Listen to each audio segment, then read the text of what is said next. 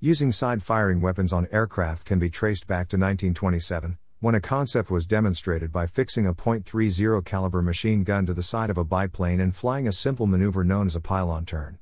Named after the air racing term, it involved positioning an aircraft in a gentle bank and orbiting it around a fixed point as the gun fired continuously. Yet, when Army brass watched the demonstration, which showed promise, they dismissed it as strange and useless, ordering the idea shelved as they moved on to more familiar things. Another effort was made to garner interest in 1939, just as war clouds loomed, but it too fell by the wayside. Ultimately, it would take an American commander in Queensland, Australia to force the Air Corps to realize the potential of the idea. A-20 Havoc light bomber.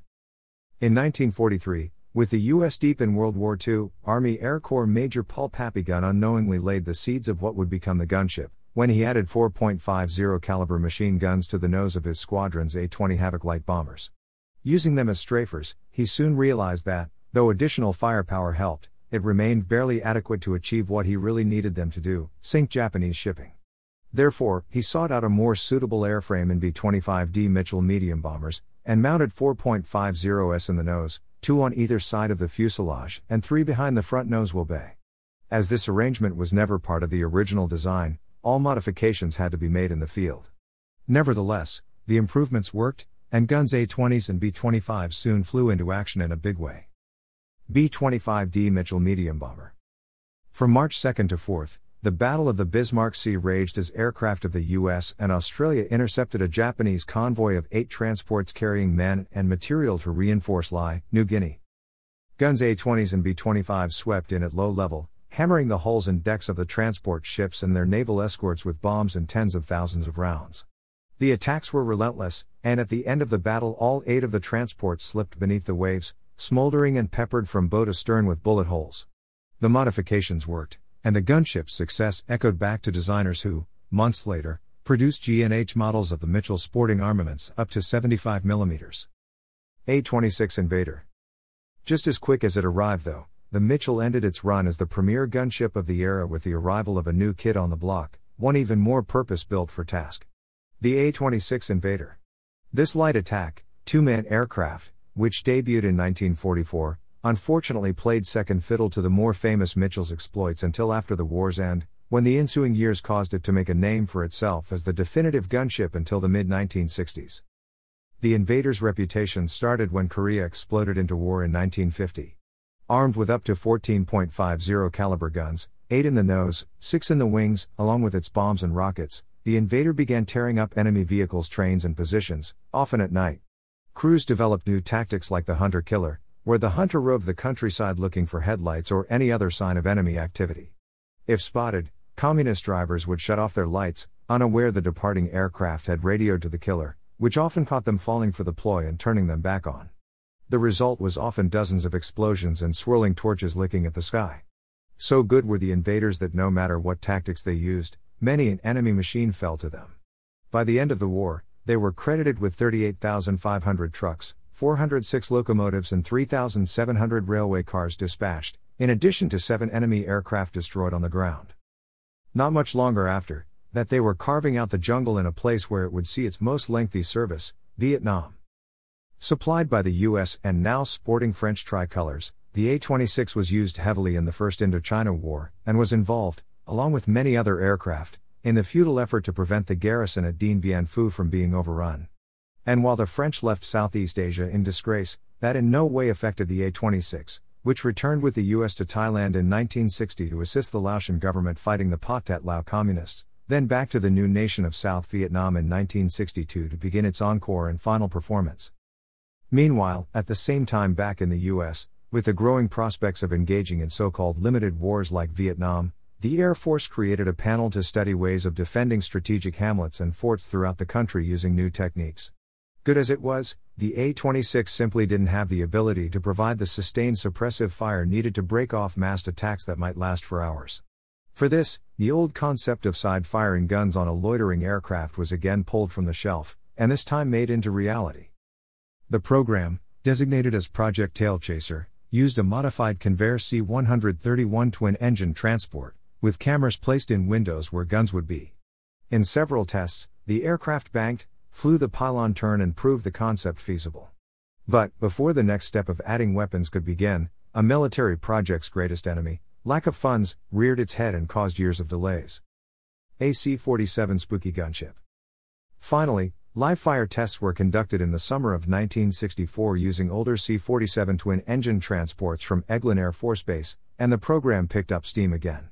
Under the command of Captain Ron Terry, Project Gunship 1 was created, and a low-hour C-47 airframe was pulled offline in Vietnam and refurbished with a new and deadly cargo, 3 6-barreled .30 caliber miniguns. Each minigun was capable of firing 6,000 rounds per minute.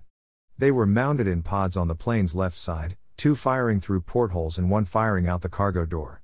In addition, 24,000 rounds were carried to feed the guns, which were aimed by the pilot looking through a sight fixed to his left.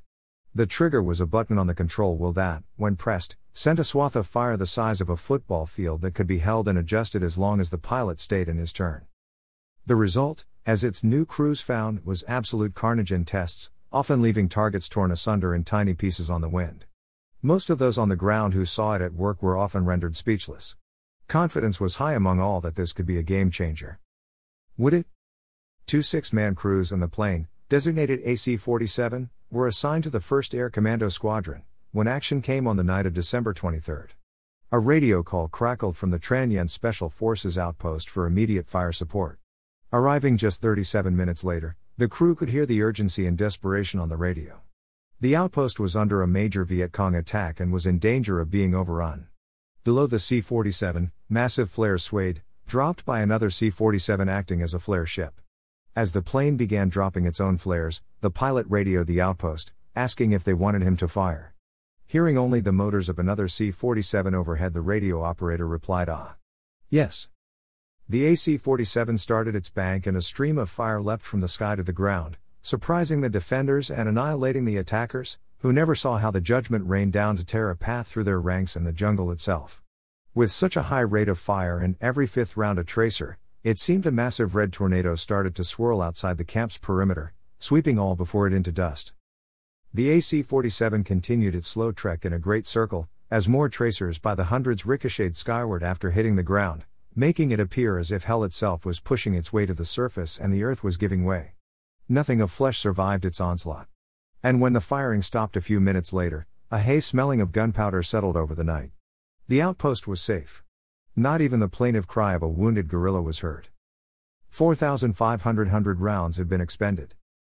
The saved men offered profuse thanks before a call came from another outpost known as Trung Hung, 20 miles away. A few minutes later, and new witnesses watched in amazement as the sky sent another red tongue to the earth to feed off the blood of more unsuspecting attackers. Once the AC-47 returned to base, it wasn't long before the destruction it had wrought that night began making rounds. In the days that followed, more requests came, and the bird cranked up and winged off to do its duty, never failing to break up an attack, no matter if it took hours.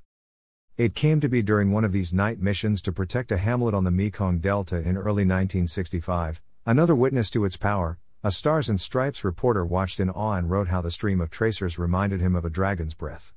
After reading the story, the commanding officer of the wing said, "Well, I'll be damned, Puff the Magic Dragon," referencing a children's song made popular by the folk group Peter, Paul, and Mary. That was all it took. Forevermore, the solitary AC-47 and those that joined it later, carried the call sign Puff. Even the Viet Cong got in on the action, believing that the monster was real, and that shooting at it would only make it angry. It did. On February 8, 1965, Puff located hundreds of Viet Cong on a hillside firing at it and let loose, staying on station for 4 hours and firing over 20,000 rounds to leave the place bereft of trees and stock. Maybe it was necessary to cover the body parts of the 300-plus enemy that had been gathering for an offensive. 3 years later, it was during the siege of Khe Sanh in 1968 that the AC-47s, now expanded and operating countrywide using the call sign Spooky, gave it its greatest and lengthiest service. Also, it might be said, it proved to be the slow demise for the 47s used by the U.S. in the gunship role. Khe Sanh was a remote marine hilltop outpost in the northwest part of Vietnam. Situated near the Laotian border, the North Vietnamese had brought it under siege with the start of the Tet Offensive on January 31, 1968. President Johnson became so worried and obsessed with its fate that he demanded hourly updates on it as the mightiest warplanes in the U.S. inventory, including the B-52, unloaded thousands of tons of ordnance and literally changed the topography day-to-day around the site. When dusk came, the NVA emerged from their deep tunnels and moved closer to the perimeter, only to have an AC-47 massacre them each time.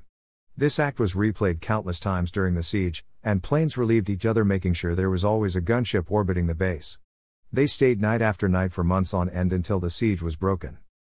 With this in mind, though the B-52 may have been the airborne star of the event, an equal case could be made for the AC-47, who kept the enemy reeling when they were considered danger close, and kept them from storming the base using one of their favorite weapons: night.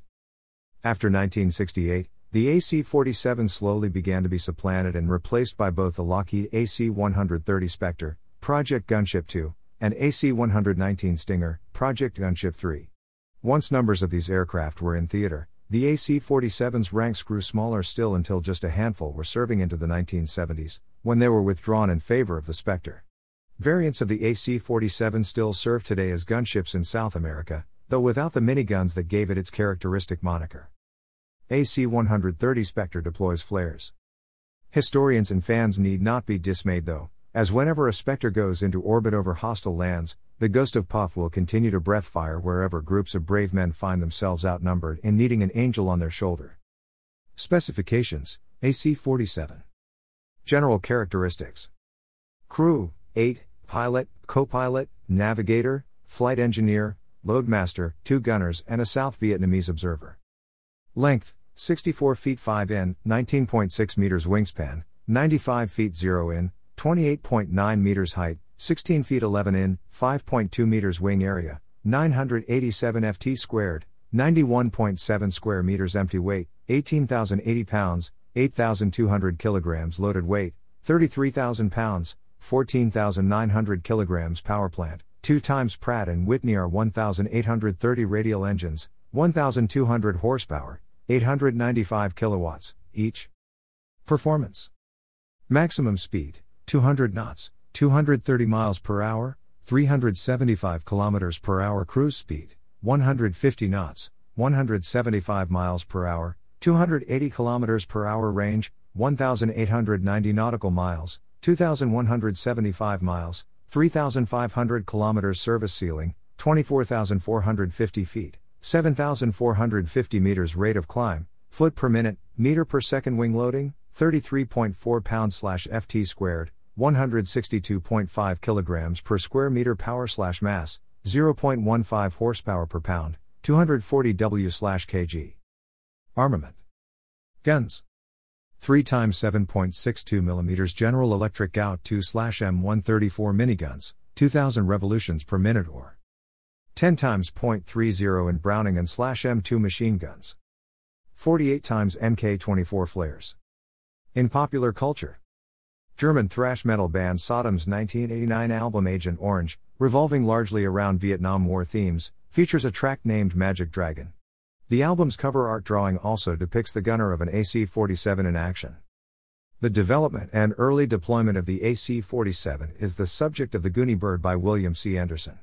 Anderson went to Vietnam to research this novel, which features a fiction story written around a number of historical facts. In the film The Green Berets, an AC-47 strike enables the American and South Vietnamese forces to retake their firebase, after losing it in an all-night battle. AC-47 also appears in the first-person shooter Battlefield Vietnam.